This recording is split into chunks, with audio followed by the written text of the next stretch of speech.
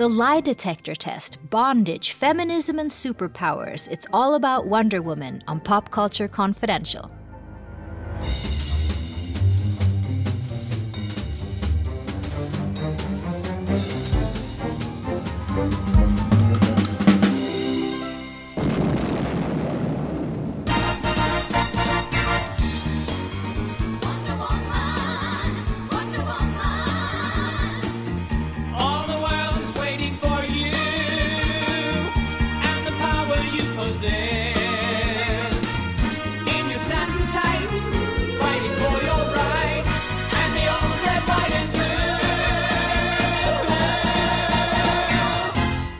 Hi, I'm Christina Yerling-Biro. Thank you for joining me.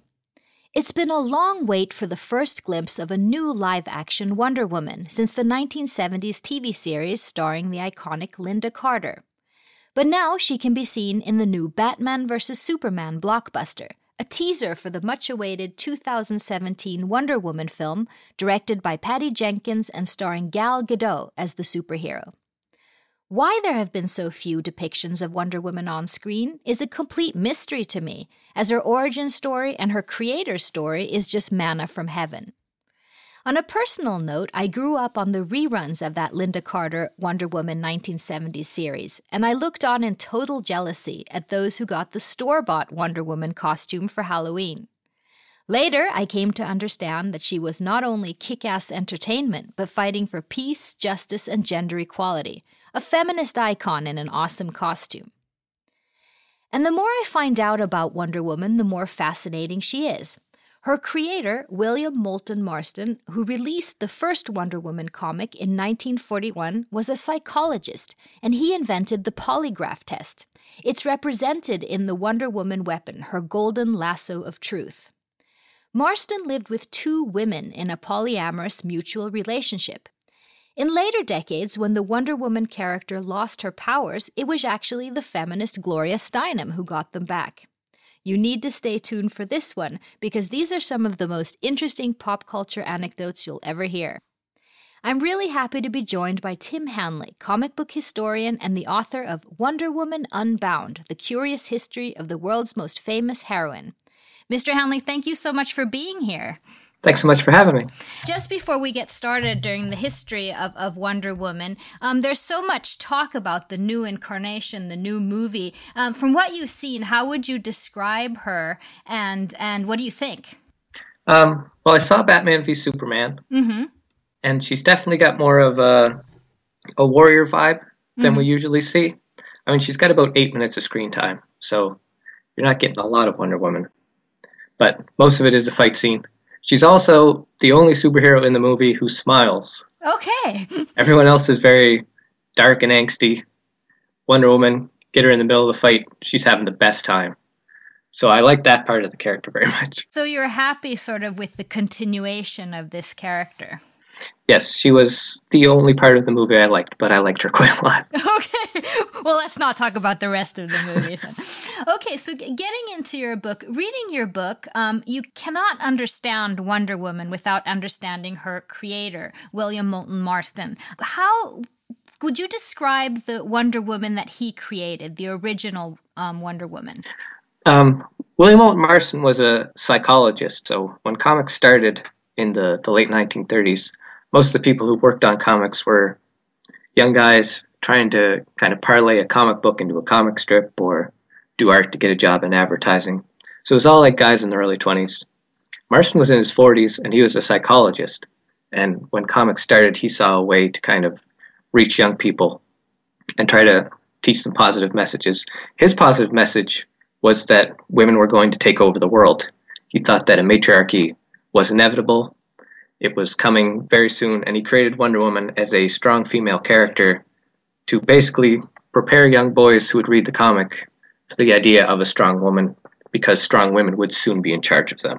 So there's this kind of bizarre sort of feminism at the core of the character that led to her creation. Where did this feminism come from? Marston's kind of steeped in early feminism, like the suffrage movement and all of that. He had two wives, sort of. He had a wife he was actually married to and a woman that lived with him in a kind of polyamorous situation. Which may not be the definition of feminism. Oh, but they're actually very accomplished, educated women, and they all seemed to enjoy it. Marston died in 1947, and the two women stayed together for like the next 50 years. Oh, they did, really? Yeah. Yeah. But so his wife, Elizabeth, was well educated. She actually studied in psychology and kept working after she had kids. The other, not official wife, but wife, basically, Olive Byrne, raised the kids. But she had ties to kind of Margaret Sanger and the birth control movement and all of that. So Marston was really steeped in. That was a relative of hers. Yes, her mother, Ethel Higgins Burns, I think. Mm-hmm.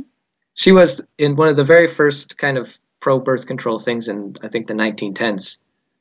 Ethel and Margaret started a birth control clinic. They got arrested, and Ethel took the fall.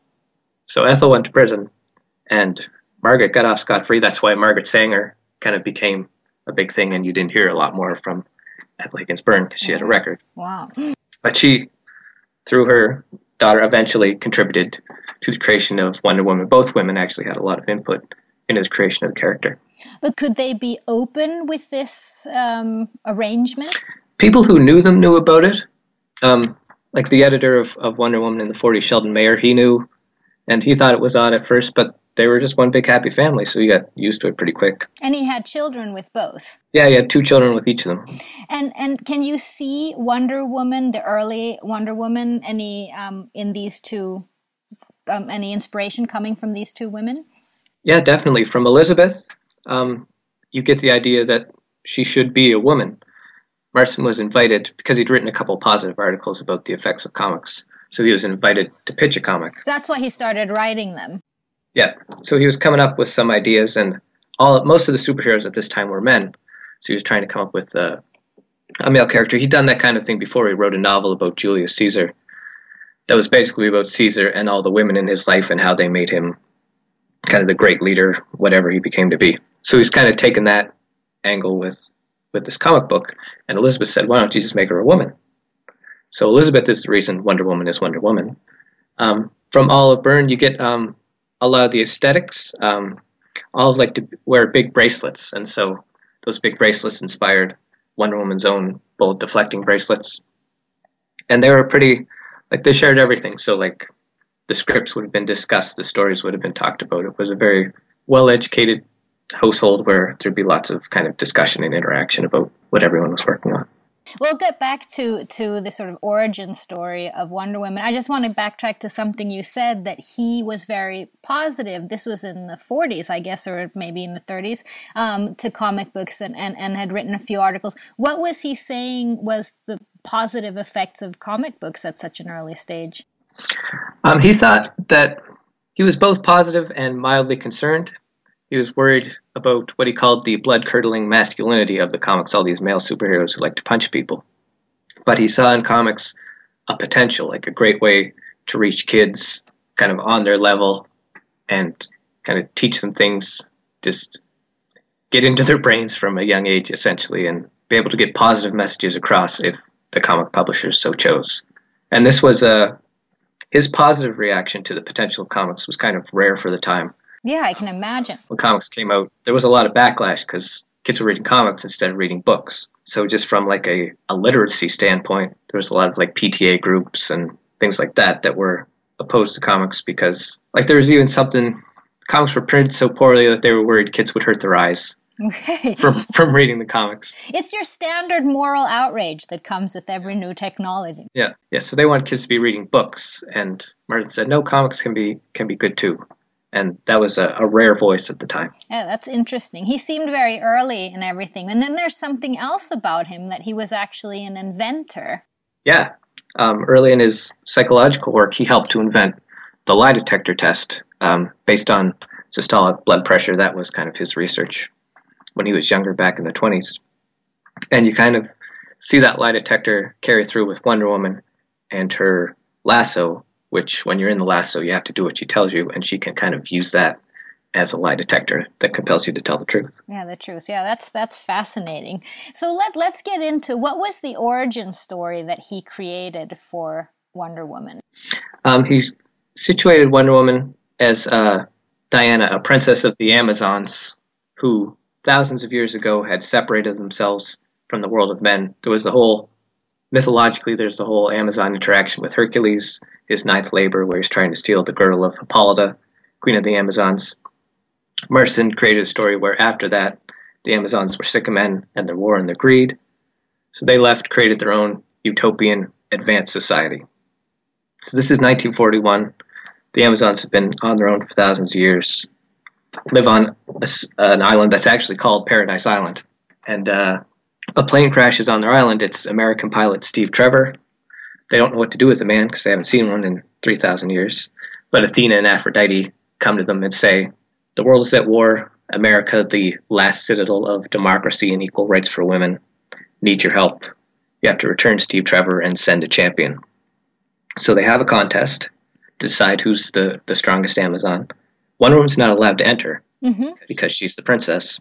She enters anyway, in secret, with a mask. It's just like a domino mask. You can tell it's her, but it's a comic per usual. Yeah. So she wins. She gets to take Steve Trevor back to America, and she stays and kind of helps with the war effort. Wonder Woman was very much involved in the war in ways most comic books at the time were not. You see it with like Captain America and some of the Justice Society books, but like Batman and Superman largely sat out the war. Wonder Woman was in the thick of it. She was flipping over battleships. She was fighting on both German and Japanese fronts. Well, I'm going to ask you something that I never thought I would say on the podcast. Let's talk about bondage. Let's do it. Yes. Well, talk about this bondage theme that seems like a big deal for Marston. Yeah, we kind of have to go back to his psychological theories. The reason he thought women were going to take over the world, because he thought that women were the most natural to lead. They could induce kind of loving submission out of all the men in the world. And he thought when men were in charge, they didn't induce submission so much as kind of dominantly force compliance. And so to illustrate this submission dominance kind of idea, he used bondage imagery. Mm-hmm. So it holds up a little bit. So when Wonder Woman's on Paradise Island, they play a lot of bondage games. They get tied up. It's part of all their festivals. It's a big thing. But it's fun. They're all enjoying it. They all trust each other. There's a mutual love and respect because women are in charge, and that's the way things should be for Marston. So it's happy, and it's pleasurable, and it's safe. But when you go to the world of men, where men are in charge, it's unpleasant. When Wonder Woman gets tied up and her bracelets are welded together, chained together, she actually loses all of her superpowers.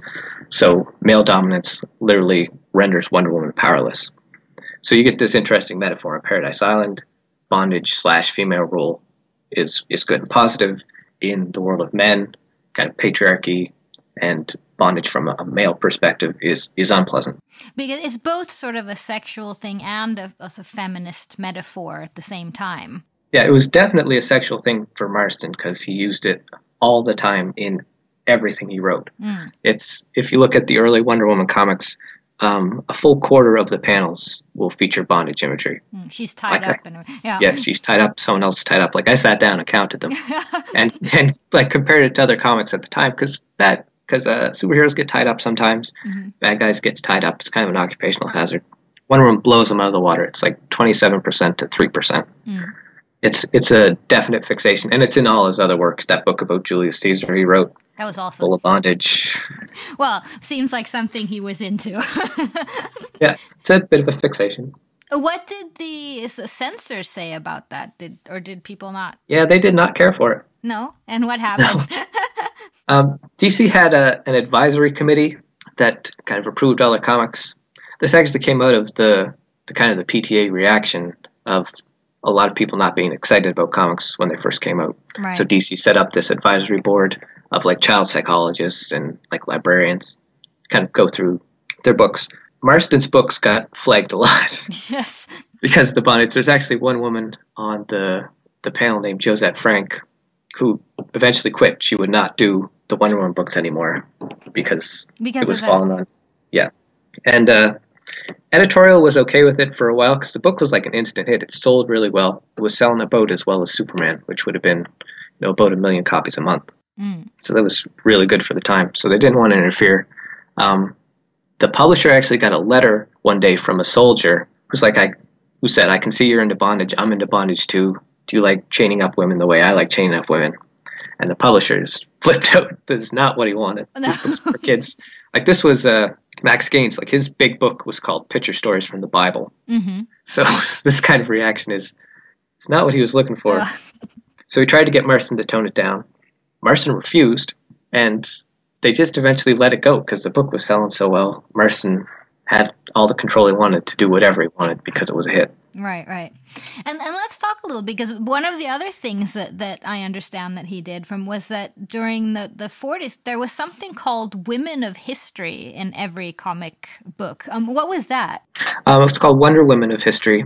It was a 4-page feature that would profile a historical woman in comic book form and kind of go into detail about her past, what she accomplished.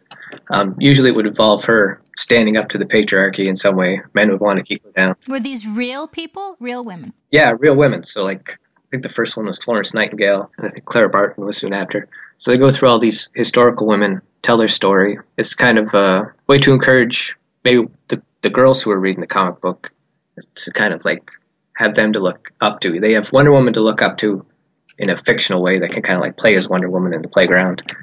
But when they go to school, they can study to be like the next Clara Barton or the next Marie Curie. This seems incredible for the 40s.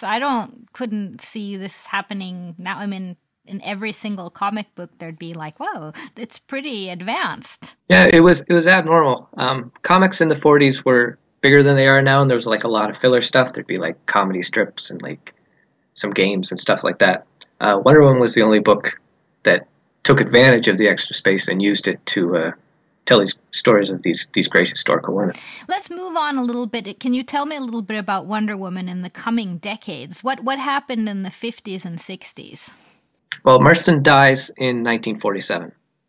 So the book goes to a writer called Robert Kanigher, who he's kind of a hack, to put it in rude terms, I suppose. But he's the kind of guy. Marston put a lot of thought into comics. There's all these kind of psychological theories behind him.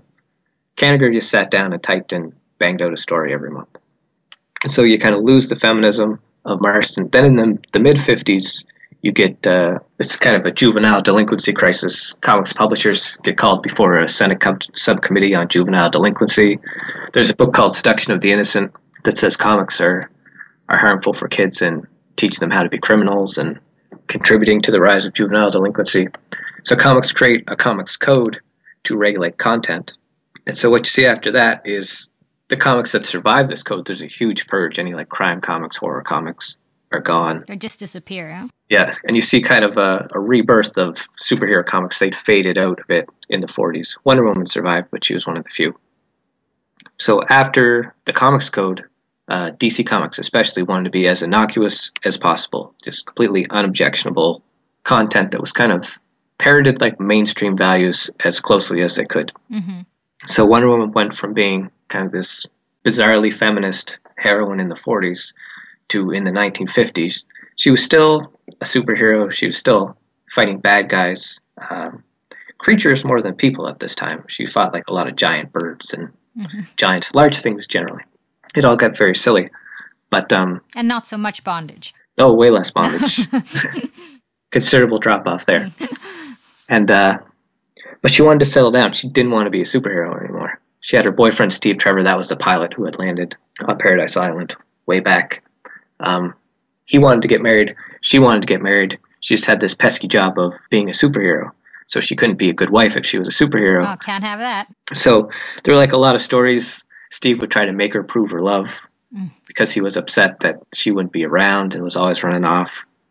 And most stories at some point would have her say, I wish I could settle down. I wish I could get married. I promise to help be a superhero. When crime's no longer a problem, we'll settle down, we'll get married.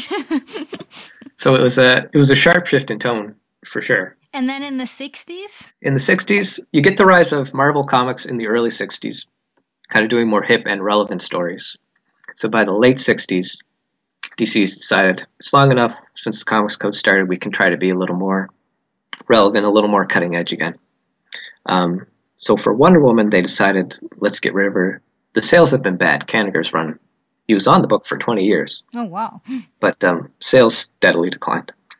So they decided to a full revamp of the character. She gave up her superpowers. The Amazons moved to a different dimension, and she became just a normal human woman, Diana Prince. So depowered. Depowered completely, except it was a very, very bad story. She stayed in the world of men because Steve Trevor had gotten captured, and she had to go save him.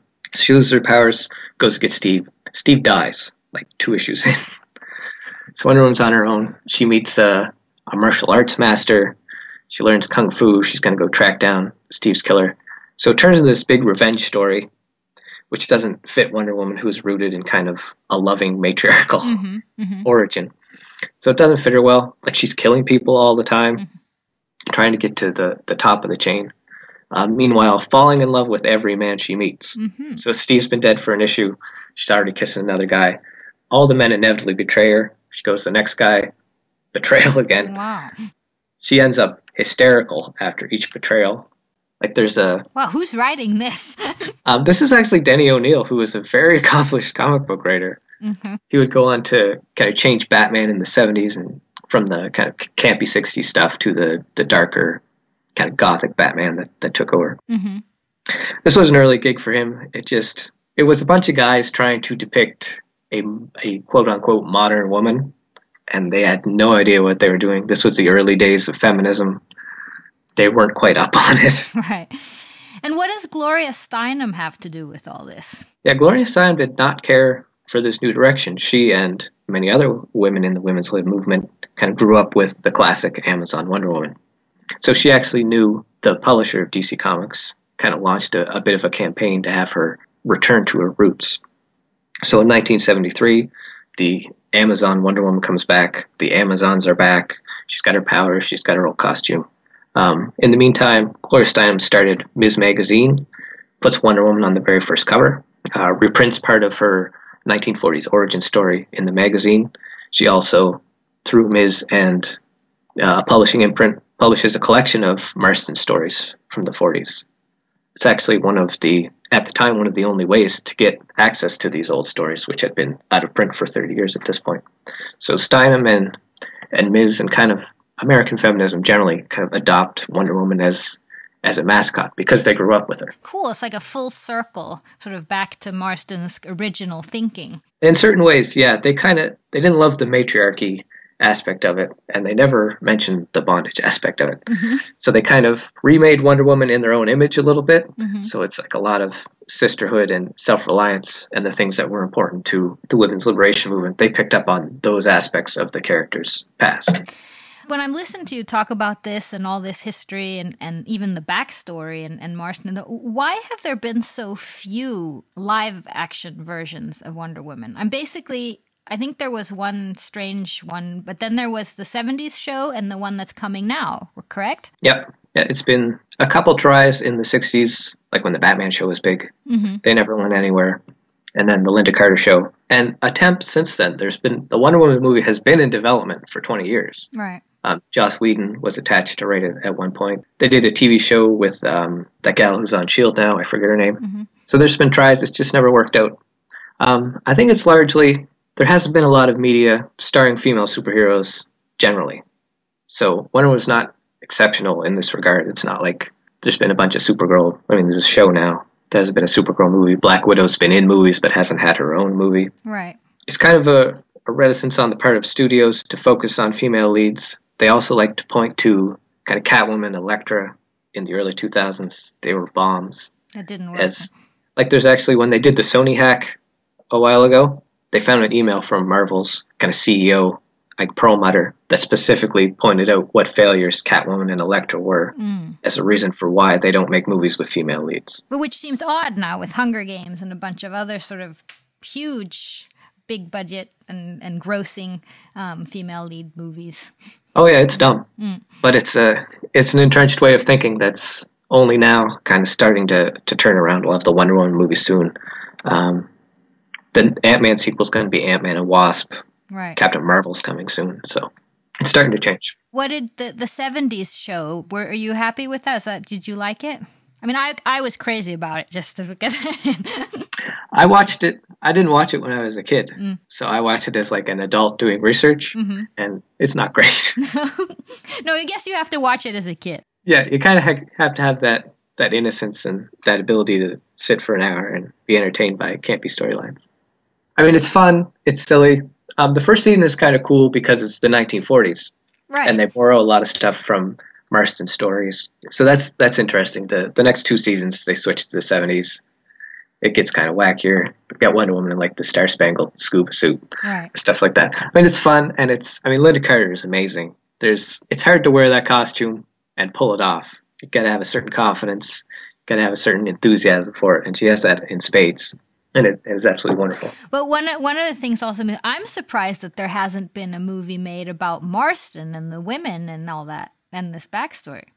Yeah, that would be fascinating. I mean, someone has to write that and do it. I mean, that's just the amazing story. Well, the good news is the story's kind of getting out there. There's my book. There's Jill Lepora's book. Right. So kind of all this history of Wonder Woman and Marston that's been long forgotten is kind of out in the public eye now. So maybe someone will do something with it. You have a new book, which is out now, about Lois Lane, and Lois Lane's superhero power, I guess, is journalism, which I approve of. But tell me why you're interested in her, in that character. I used Lois Lane when I was doing the Wonder Woman book as kind of a woman on the street comparison to the superpowered Wonder Woman. So I got to read kind of bits of Lois's history, and I loved it. She's a fascinating character. She's relentless from the get-go. Her first story, she gets rescued by Superman. Superman says, don't try to print this story. He's trying to keep a low profile. Cut to next panel. Lois is in her editor's office pitching the story. And it's great. So there's this fantastic, relentless quality to Lois. At the same time, there's the romantic thing with Superman that kind of puts her in a damsel in distress role. She gets obsessed with marriage in the 1950s. So there's a real fascinating up and down with Lois that in many ways kind of mirrors the history of American women. Mm-hmm. Lois Lane is a fantastic benchmark for the treatment of women in comics because she doesn't have superpowers. She's not a villain. She's just kind of a normal woman going with the flow as a kind of a secondary character. And so kind of flipping the Superman comics around, looking at the history of comics from her perspective is a fascinating way to look at the industry. And she's just a great character. Well, maybe I can give you a call back and talk about that book in sometime soon. Absolutely. That would be great. Thank you so much, Mr. Hannon, for your time. This was so interesting. Oh, it's my pleasure. Thank you so much to comic book historian Tim Hanley, the author of Wonder Woman Unbound, The Curious History of the World's Most Famous Heroine. And his new book is Investigating Lois Lane, The Turbulent History of the Daily Planet's Ace Reporter. His website is Straightened Circumstances, and there he discusses Wonder Woman, Lois Lane, and women in comics. And thank you so much for listening. Tweet us your thoughts and comments on @PodPopCulture or visit the website popcultureconfidential.com. And you can listen to the show through TVDX, Acast, iTunes, and a whole bunch of other places. This show was edited by Tom Hansen, theme music by Callboy, and produced by Renee Witterstedt and myself. I'm Christina Yerling-Biro. Thank you so much.